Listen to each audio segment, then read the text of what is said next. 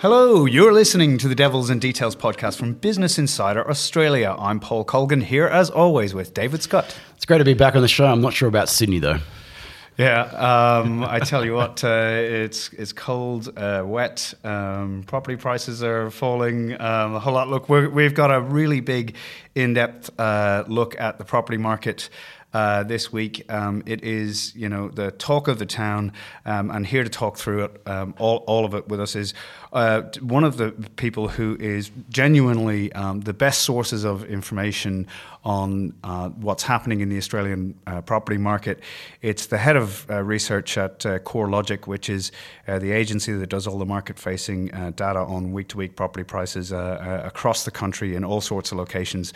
Cameron Kuchar, welcome to the show. Thanks for having me, Paul. Now, look, Cameron, been a very interesting last 12 months, I imagine, for you. Did you see this starting to roll over at some point?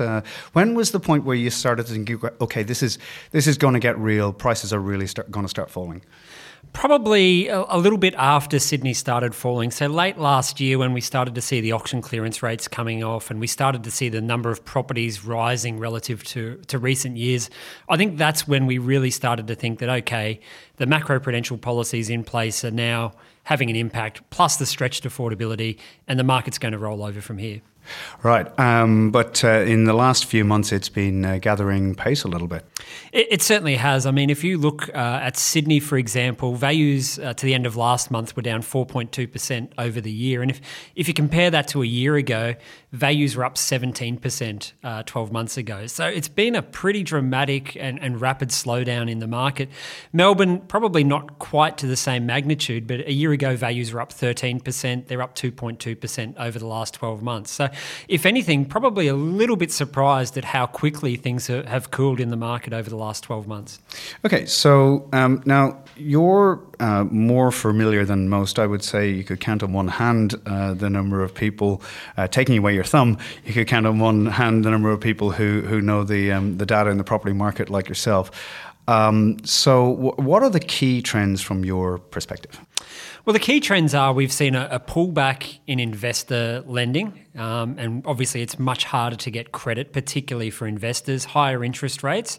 In Sydney, for example, if you strip out the refinancing segment of lending, at their peak, investors were about 68% of the market here in Sydney, which is just crazy to think. They've pulled back to around 50%, but even at this point in the market, 50% seems like an awful lot of investment. Melbourne, at its peak, was about 56% of the market was investors. It's down to about 42%. Still very much overweight compared to their longer-term averages. Some of the other things that are really impacting the market is, I think the big one is the number of properties actually listed for sale. And in Sydney at the moment, total listings are the highest they've been at this time of year since 2012. And 2012 was a period where values were falling. So we're seeing a lot more stock on the market. We're seeing credit much harder to access, fewer buyers, stretched affordability, and ultimately that's leading to these declines that we're seeing in the market. So look, I think probably most people take a pretty sensible view on this, that, the market got way ahead of, thanks to all the stimulus and demand that was in there, prices grew very rapidly, and this is a probably pretty natural and perhaps overdue cooling in prices, right? So even if you bought 3 or 4 years ago, you're significantly well ahead, particularly in Sydney. You're doing okay. The value of your property is still higher, and particularly if you're an investor, you've still got some capital gain in there. Okay, so all good. So some moderation. However, the question everybody asks is, where is this going? Now, every man and his dog has got a view on this, but where do you think this all ends up? Pulling out my crystal ball, I think it's a hard one to predict, because if we look at the recent downturns in the housing market, they've generally been fairly short, probably 12 to 24 months, and that's across most capital cities. Perth a bit of an exception at the moment, Darwin. But it's been a long time since there's been a significant correction in the Sydney and Melbourne housing markets. I mean, the deepest downturns we've seen over the last sort of 35 years is about 10, 11%. My view is that we'll probably see values in Sydney fall by 10, maybe 15%. But I do think that for the next few years, there's going to be very little growth in the market. Until we start getting some wage increases, we're already seeing that migration is moving away from New South Wales to other parts of the country. So I think that the outlook over the immediate term is not particularly strong in Sydney. Melbourne, kind of similar. Population growth is obviously much stronger at the moment in Victoria. Prices are a lot cheaper in Melbourne than they are in Sydney, and the difference in wages is not as significant as it used to be. So I think for people that are looking for, I'm going to go to Sydney or Melbourne for a job, I think Melbourne remains a little bit more attractive because you've still got a better opportunity to buy a property and your wages aren't all that much difference. But I still think we could see values fall, potentially to 10% in Melbourne. And then again, I think it's going to be a few years till we start seeing values rising again in either city. So you mentioned there some of the population moves, and you have this excellent Twitter account. If anybody is remotely interested in property prices demographics, which basically is almost everybody in Australia, you should be following Cameron on Twitter. It's CM Kusher is his handle, and great stuff on there every day. Fascinating and data and research that you do. But you just recently you were sharing some stats on the interstate population moves and some fascinating numbers in there, because people, I initially thought that this whole thing that there would be some kind of flight from New South Wales because of the heat in the property market was a kind of spurious argument and something that people wanted to be true. But it looks like it potentially is now, right? It certainly does, and I think us included, we've been saying, Brisbane's probably looking like a decent bet for the last few years, and it hasn't really come to fruition. And I think the thing that's been missing really is the unemployment rate's been quite high, job creation in Queensland hasn't been that strong, and the interstate migration had never really picked up. But we're certainly seeing now that a lot more people are leaving New South Wales, and their destination of choice is generally Queensland. We're also finding for Queensland that there's a lot more Victorians moving to Queensland. Even people from South Australia, we're seeing more South Australians moving to Queensland as well. So probably a combination of much lower property prices, slightly better economic conditions, maybe economic conditions that can improve a little bit more. I think also, just even comparing what you get in Sydney or Melbourne compared to what you get in a similar location in southeast Queensland, it's like chalk and cheese. And I think businesses are also becoming more accepting of people working remotely. So, it's only a plane flight down on a Monday morning to Sydney, work in the office in Sydney 2 or 3 days a week, and then go back up to Queensland and work from home 2 days a week. And I think that's becoming a little bit more prevalent. So people increasingly can choose where they want to live. The other area that's doing quite well, the growth seems to be largely in southeast Queensland, and that seems to be where most people are migrating. The Sunshine Coast is doing really well at the moment, particularly up around Noosa. We're seeing really strong growth in that market. And again, I think there's a lot of people that are setting themselves up in Noosa, maybe retirees moving out of Sydney or Melbourne, but also, younger families, and they move there for the lifestyle. The parents might have to commute interstate a couple of days a week, but they're prepared to do that because of the lifestyle and what you get for your money. I'm glad you said lifestyle, because that's one of the things that I've noticed. I hadn't been up in Brisbane for quite a few years, up until earlier this year, and I was taken aback about how much that city has improved. And I won't lie, when I went to Brisbane last, I found it a bit mundane, a bit boring, and not really much going on. Come back, a few years later, and it's really starting to go and liven up, and I was very impressed. Now, just along the river there, watching all the high-rise buildings go up, it sounds kind of strange, but I almost got like a backdrop. I go to Singapore quite regularly, and it reminded me a little bit of Singapore's skyline and all that, how it's all starting to go and become like happening and lively, and there's bars and everything else. So I'm glad you did point that out. And obviously, of course, the relative value side of things is incredibly important too. No real price movement over Brisbane property market for several years. Huge gains elsewhere in Sydney and Melbourne.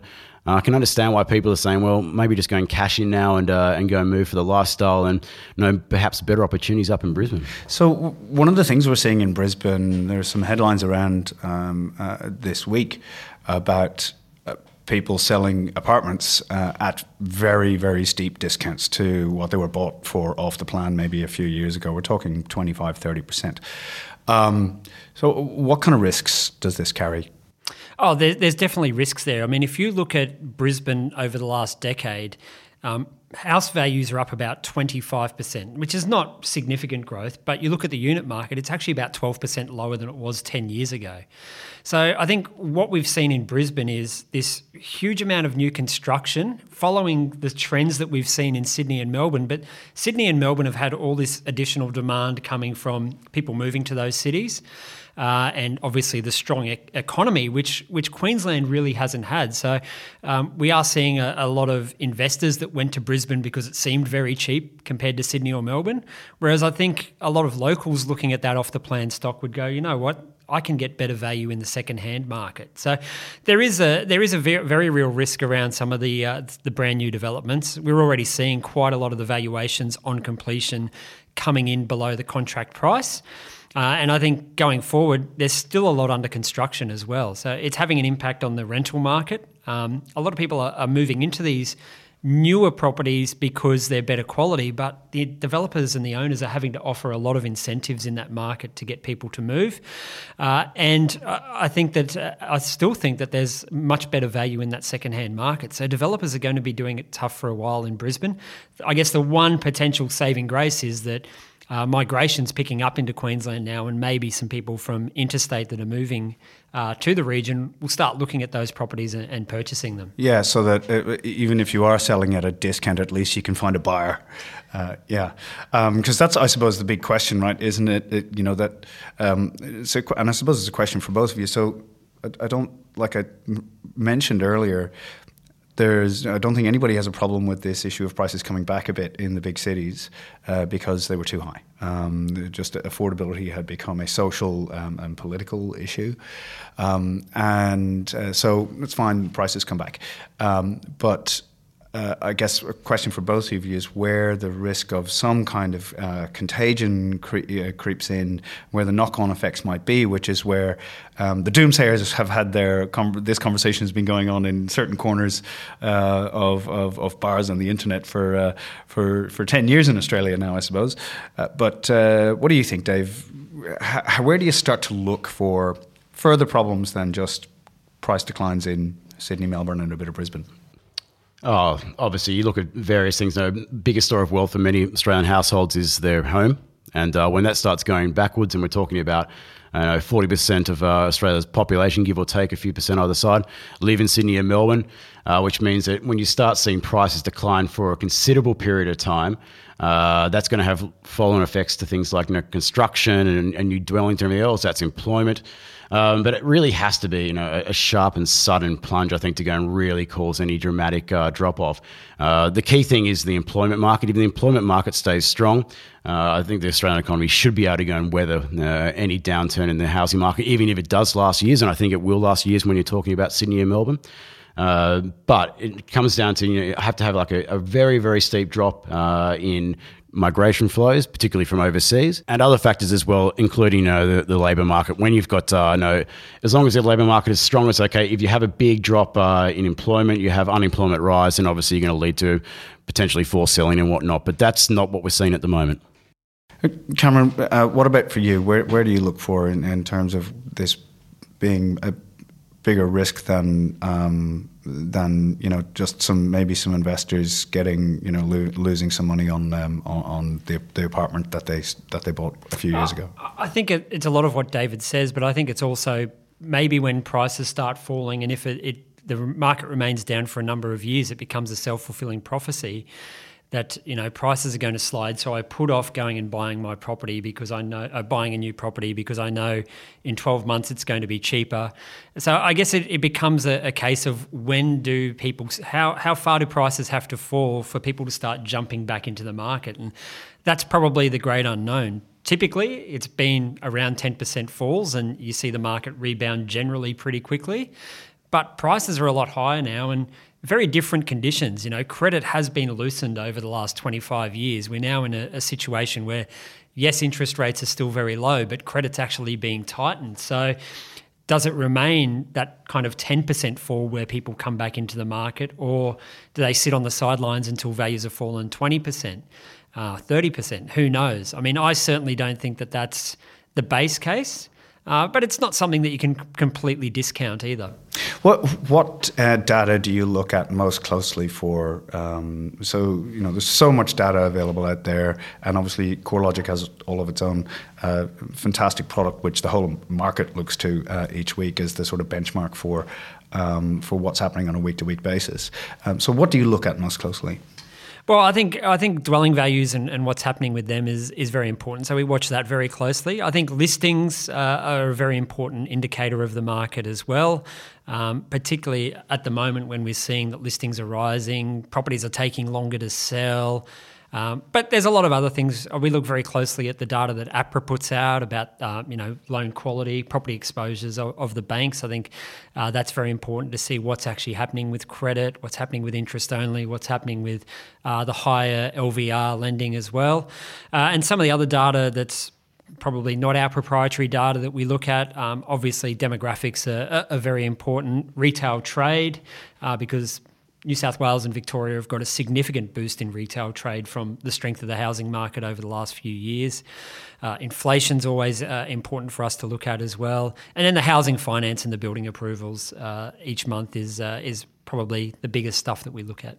So just a short list of things to be processing on a week-to-week basis. But putting the picture together, I think, is just such an interesting question. And of course, underlying all of this, I think, is one of the really important questions here too, because if there's one remaining incentive for people to buy at the moment, and this is something we talked about briefly before we started the show, but if you think rates are going to go up and a mortgage is going to get more expensive in the next few years, then maybe that's the sort of one sort of spur that you might have to get into the market now. So, but I think there's been a little bit of a sense recently that this question about the direction of rates, where there was this kind of accepted view that the next move will be up, slightly started to turn recently, hasn't it? It certainly has. I mean, some of the Reserve Bank's commentary around that has softened a little bit. They're kind of putting some parameters around what would lead to a rate hike.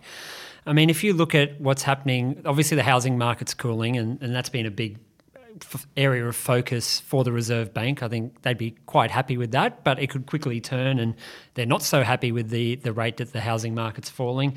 But other factors, I mean, wages aren't growing, or they're not growing very much. Inflation is continually below the 2 to 3% band. I think you could quite easily make the argument that we should probably be cutting interest rates.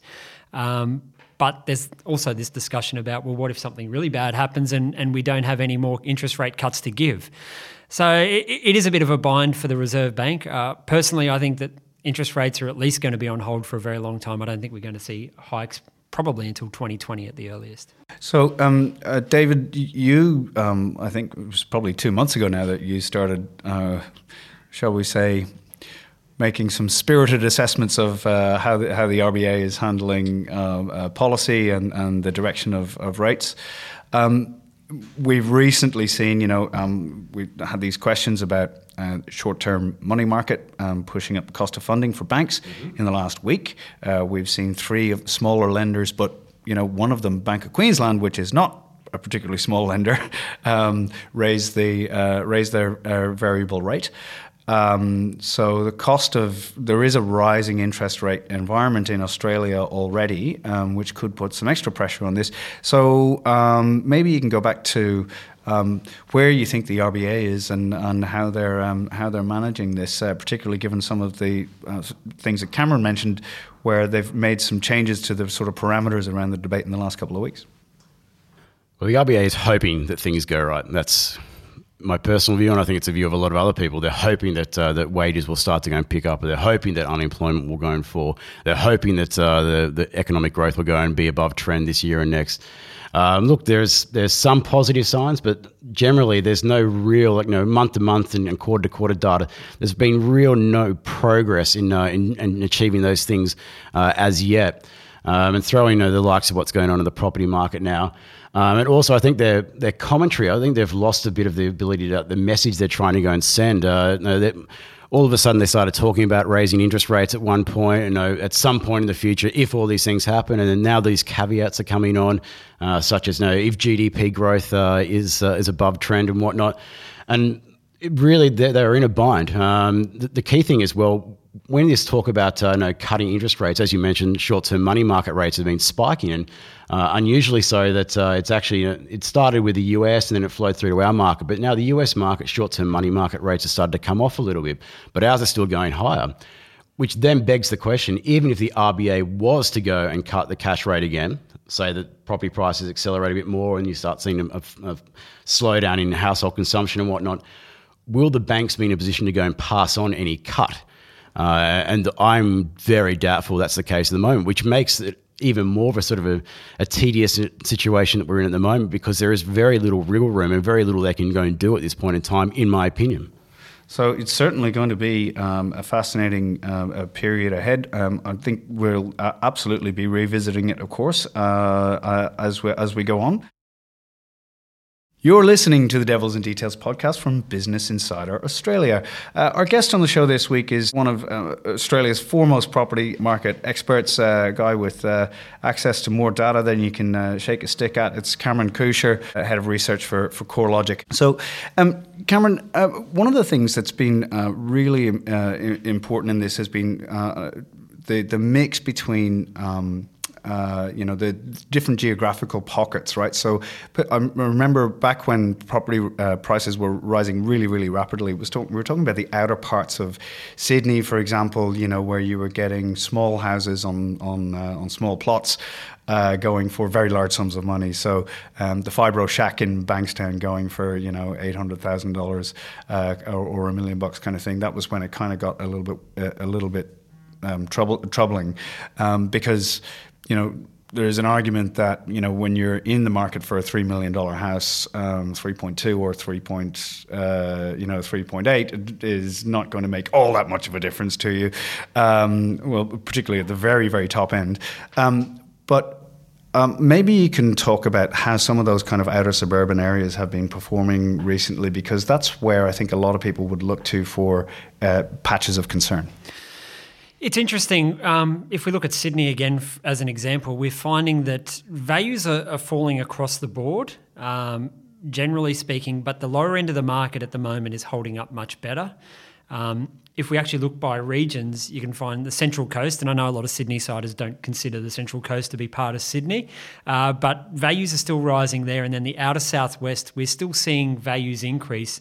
The rate of increase is very slow though.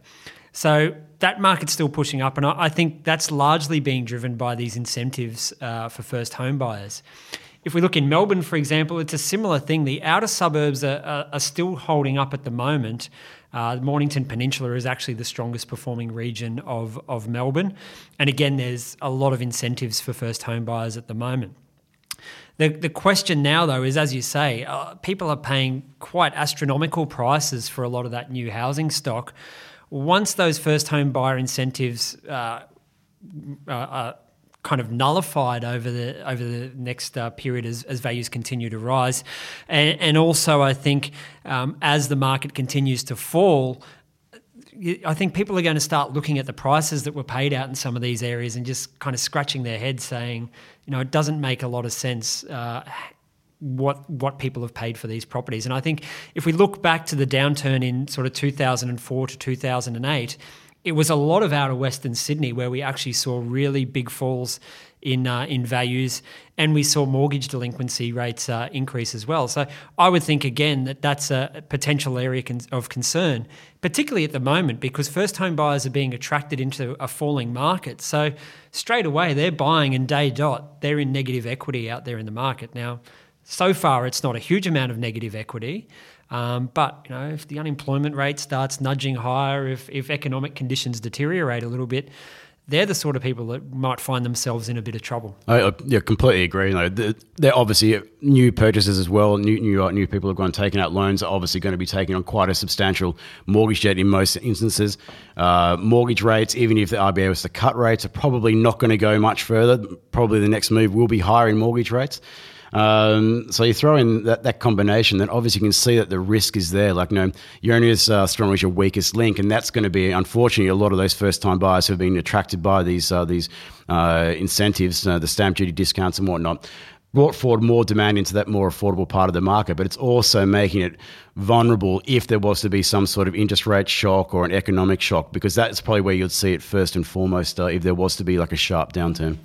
So from the multi-million dollar or tens of millions of dollars markets that are out there in say Western Sydney and on the Central Coast, I want to go out to the biggest and most liquid market in the world, if I can, very quickly, which is for currencies.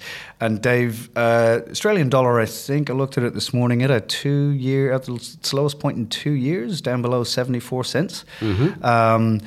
It has this potential, and somebody said to me once many years ago, if you're ever wondering what the mood is in the global economy, just look at the Aussie, and you'll get a pretty good picture, because when risk is on, the Aussie's high, and when people are feeling a bit glum about things, it tends to fall.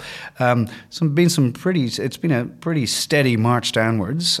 Obviously, this has implications for inflation here in Australia.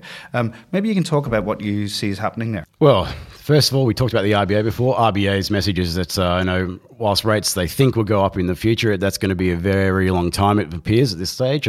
So divergent monetary policy settings between the RBA and the US Fed is a big factor. Also, if you want to go and see why the Aussie's particularly been weak in the last month or so, go check out what's been happening with the Chinese yuan, China's currency, and have a look what's been going on with Chinese stock. And then, of course, go and tie that back to China being Australia's major export destination.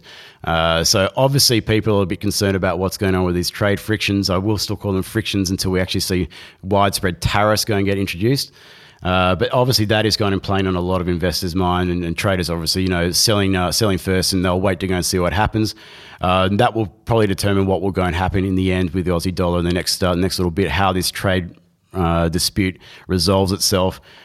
People are getting quite short. A lot of the speculators in the CFTC data that's come out recently, they're getting quite short, not extreme, but enough, which means that if something was to suddenly go and eventuate for the positive, and the art of the deal, Trump delivers something along those lines, then it could well be that you'll see quite a sharp short covering roll in the Aussie. But for the time being, whilst these trade frictions are around, the Aussie dollar is going to struggle. Yeah, so below 74 cents. At what point does it start to? What level does it start to change the picture for the RBA? I mean, are we talking 68? Does it need to be lower? Before we start to get some real questions around importing inflation because of the goods we have to import, etc. It will help, but at the margin, you've got to look at the band picture as well. So tradable inflation is around about 40% of the CPI basket. It will go and impact that. It will go and help to go and boost that tradable inflation that comes through. But the pass-on effect, if the consumer is not particularly strong, it could well result in weakening demand. So whilst it would, in some instances, go and help boost the headline CPI rate, I'm not sure it'd actually go and have too much of a positive impact. And as I said, if the Aussie dollar was to go and spring back higher again, then of course, that will be a headwind for tradable inflation. So I wouldn't be getting too excited. To go and talk about a tradable inflation spike that goes and leads the RBA to go and start hiking rates more aggressively than what the current market forecasts are. You're going to talk about, at least 10 cents, and also in trade weighted terms, it's got to be quite a substantial decline, not just against the US dollar. So that we're a long way from that, obviously. I do think as part of the backdrop to that, you mentioned Chinese stocks. It's been one of the quiet stories of this year on global financial markets. I think the Shanghai Composite entered a bear market very briefly this week, down 20% from the highs. Is that right?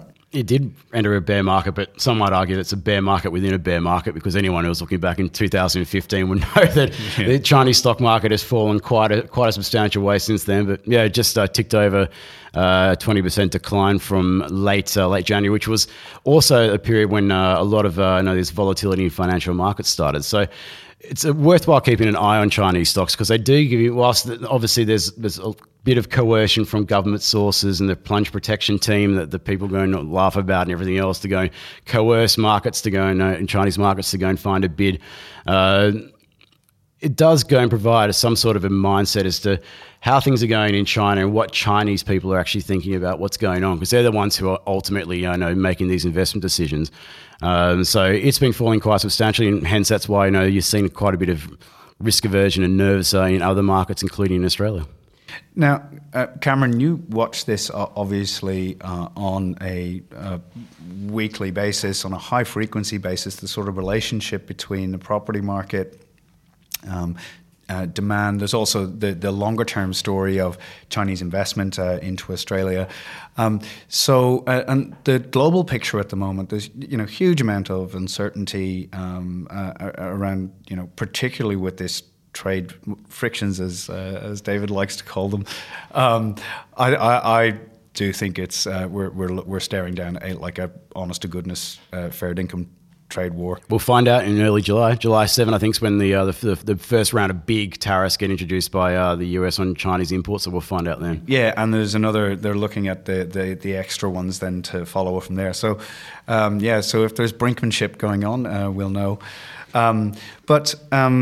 So to your mind, Cameron, what's the relationship between that sort of global picture where there's this kind of turbulence and then what we see in terms of, say, investor confidence, investor demand, buyer demand, owner-occupier demand in the Australian market? I think it feeds into it. I mean, we have seen a big pullback in Chinese buying in Australia over the last 12 months. But I think, Australia's always talked about as a bit of a safe haven for Chinese. So if they can get their money out of China, maybe the trade wars look for Chinese to come and bring some more money back to Australia. I think, obviously, as David was talking about, though, we look at the international markets and have a look at how funding costs are going up here in Australia. I think we've kind of got to this mindset in Australia now that, low interest rates are good and high interest rates are bad. So I think if we start seeing funding costs go up and that gets passed on to the end user and people have to start paying more on their mortgage, I think that can become a negative for the housing market as well, because we do have this mindset that it's only good when interest rates are low. I mean, I remember when I was a kid, we never talked about interest rate announcements on the news. Now it's flashed up every single month rather, when the RBA meets. So I think potentially we might see some more demand from offshore, but if funding costs go up and mortgages become more expensive, then it's a negative for local buyers. Yeah, and also there's the impact more broadly on things like bank margins.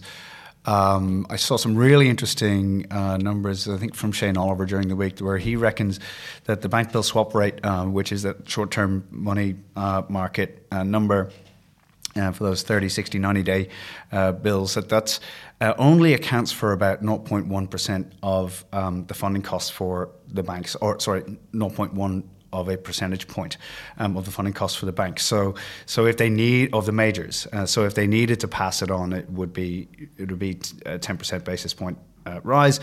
So if they wanted to defend that margin, or if they wanted to just suck it up and maybe find some efficiencies elsewhere in the bank, which they can probably do, given that there's all these programs of layoffs, and automation, etc., going on, right? So I think that's absorbable for the banks. But I think there's been all this extra competition that's come in with these smaller lenders, where they may not have that ability to contain those price rises for their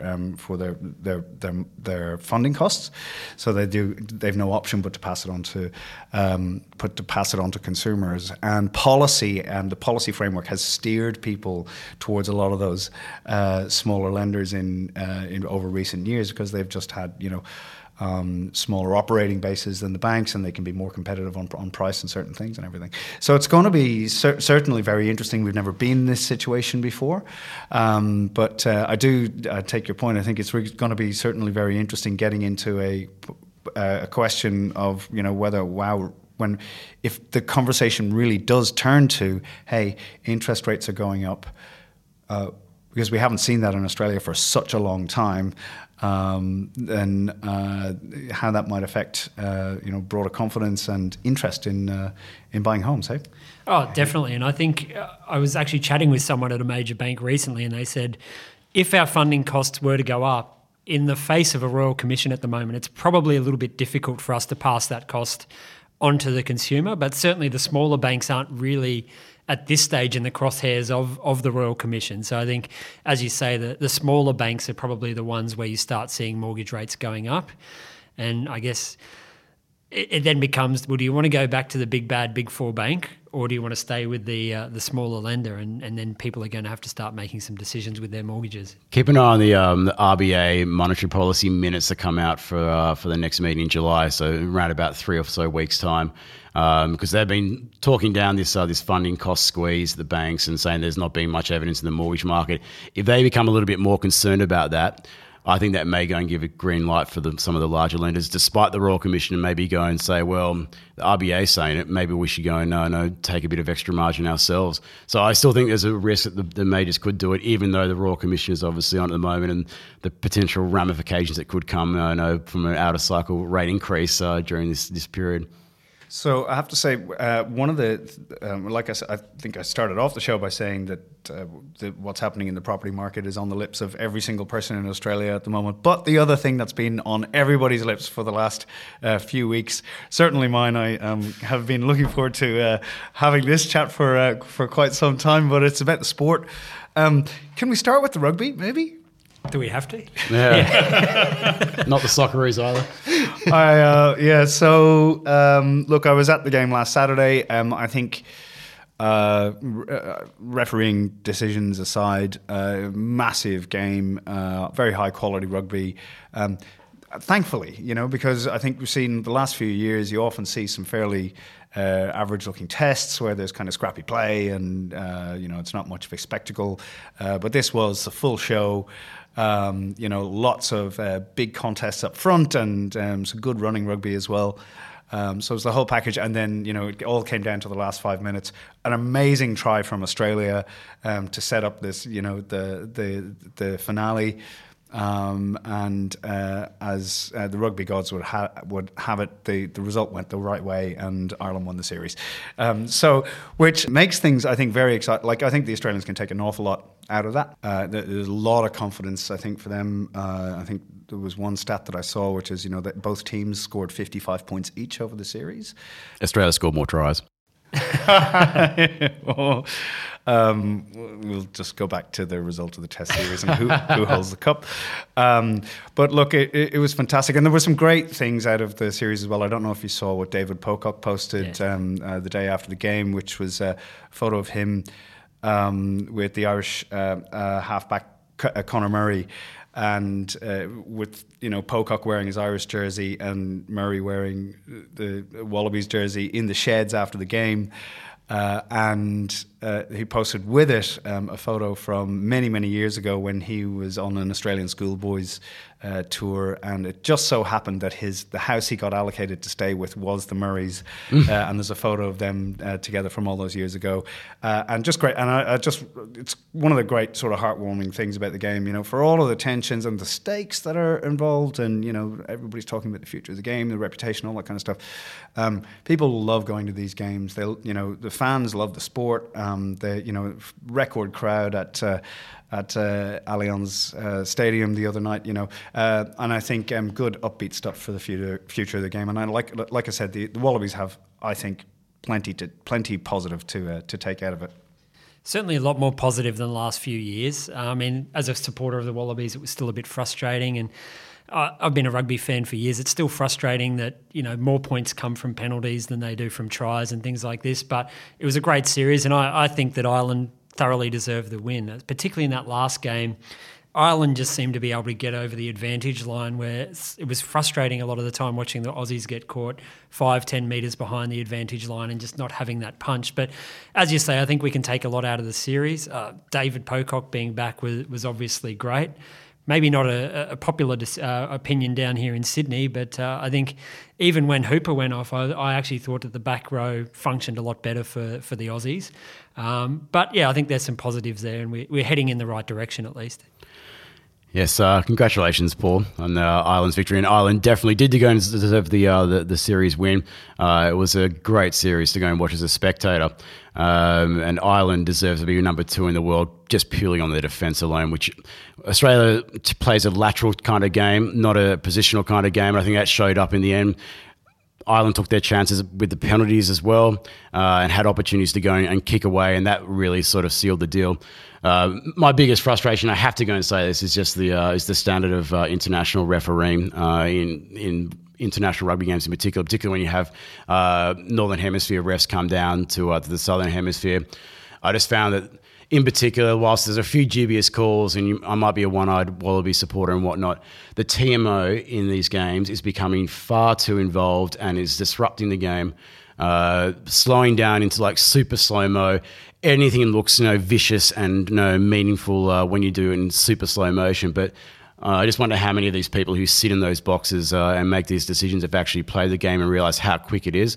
A couple of those yellow cards that were given, particularly on the third test, were just utterly ridiculous. Yeah, well, you get these things where nobody has seen anything. The spectators, the linesman, the referee, and then you get the next stoppage, and it might be 5 minutes later, and it'll be, excuse me, I just need to go back to 17 minutes ago in the game and look at an incident if you don't mind, and then we have a 4-minute stoppage, and then the next thing is somebody's getting shown a yellow, and the first half of the game on Saturday, kickoff was at 8:05, and the first half finished just after 9 o'clock. With all the stoppages, the carry on, sure, you get your money's worth if what you want to be is what you want to see is like time at the ground, fantastic. But I don't think it's great for the game, and I think this whole thing of the technology in refereeing. I always think back to a few years ago when everybody was saying, "Well, let's get more technology involved," and now we're in there going, "Well, maybe we don't need this level of technology." But I do think the issue of TMOs rewinding to some incident that nobody saw is probably taking it a bit too far. The game was very rapid and very quick, and both teams were tiring. But then you have these situations where you're waiting around for 5 minutes for a decision, and it's just you lose all the momentum out of the game when they're coming back and reviewing things that happened 5 minutes ago. I don't have a problem with using the technology, but you don't need to have 50 looks at it. Make 2 or 3 looks at it and make a quick decision, and that's all you really need. Yeah. Other big events, obviously, the Mighty Blues in the Origin, Dave, finally. Yeah, it's nice for a New South Wales supporter to actually have a win. I know we had one a couple of years back, but it was nice to go and get a win. I think the Blues are a bit lucky on Sunday night. They didn't play anywhere near as well as what they played in the first game, but the key difference, I think, is that there's this change in mentality, is where Queensland used to be always that team would dig deep and just find that last little extra couple of % to go and win games. When the Blues were reduced down to 12 men for that last 10 minutes or so, they really dug deep into some big players, and it was very pleasing to go and see that. And I think that Game 3 will be a nice open affair up at Suncorp, so I'm looking forward to see whether we can go and do the clean sweep. Little known fact, I was actually born in Sydney, so State of Origin, I actually go for New South Wales. Good man. So it's been horrible for me for the last 12 years up in Queensland, but I agree. I think New South Wales were lucky to get away with that one. I think a lot of the players on the Queensland side of the board were actually a bit better than some of the New South Wales players, but it was a great result, and I'm smiling. Yeah. You're in that lucky situation, a bit like me when Ireland and Australia play in the rugby or in any sport. You can kind of say, depending on the company, you can well, actually, one nice thing somebody said to me on the weekend was that I was an Australian trapped in an Irishman's body. So maybe you're a Queenslander trapped in a New South Welshman's body. Mate. Sounds about right. Yeah. And just very quickly, the World Cup. What a fantastic event it's been, Except for the VAR. It's just been great to see this year, despite the fact that the games are on at all hours of the night, just the level of interest and everybody's talking about it every day. It's just been great. Soccer has really, really built up some incredible momentum in this country, hasn't it, over the past decade? It certainly has, and I think the challenge now is A-League seems to be falling off a little bit, and it needs to really take that momentum and continue to grow. But everyone got their wish. Tim Cahill got on last night. We still didn't win. Probably the last we'll see of him at 38 years of age. But I think there'll be a bit of a rebuilding period now for the Socceroos, and hopefully we can go a little bit further next World Cup. Definitely. Obviously, there's been much discussion about the inability for the Socceroos to score in open play, and I thought defensively they were very well managed, and you could see that was Bert van Marwijk's influence on the other team, and much more watertight at the back than maybe under the Postecoglou era. I think we're going to struggle. There will be the odd exception, like Daniel Alzani is obviously going to be a superstar in the future. But I look at our striking stocks and I go and think, why can we not go and find people who can go and just put the ball in the back of the net? And then all I have to do is go and look at the newspapers or the TV on the weekend and go and watch AFL, watch rugby league. These are sports that are not readily played in a lot of other places around the world. And you can imagine some of those, the forward lines in AFL in particular, how skillful they are, both hand-eye coordination and off the boot, ball control, and you look at that, and I suspect that if we didn't have AFL in this country, and that's definitely not going to change, where AFL's here to stay and is only growing, I think we may have a better solution. But maybe that's something that the soccer authorities here, Football Australia, may want to go and see where there are some young talent coming through the AFL ranks who potentially could go and make a switch to another code, because I think that's something where just the skill levels that are involved to AFL, I think if you transfer that across to soccer, you'd have very, very good players. Well, that's the thing. I mean, surely, just sheer mathematics, if there are a whole bunch of guys out there who are okay or average forwards for AFL, but they might be devastatingly effective strikers just because of their skill set or whatever, and it's just the code that they're currently in. Let's give it a crack. Yeah. You've been listening to the Devils and Details podcast from Business Insider Australia. Our guest has been Cameron Kucher. Cameron, thanks so much for coming on the show. Thanks for having me. Been here as always with David Scott. Been a great chat. I've really enjoyed it.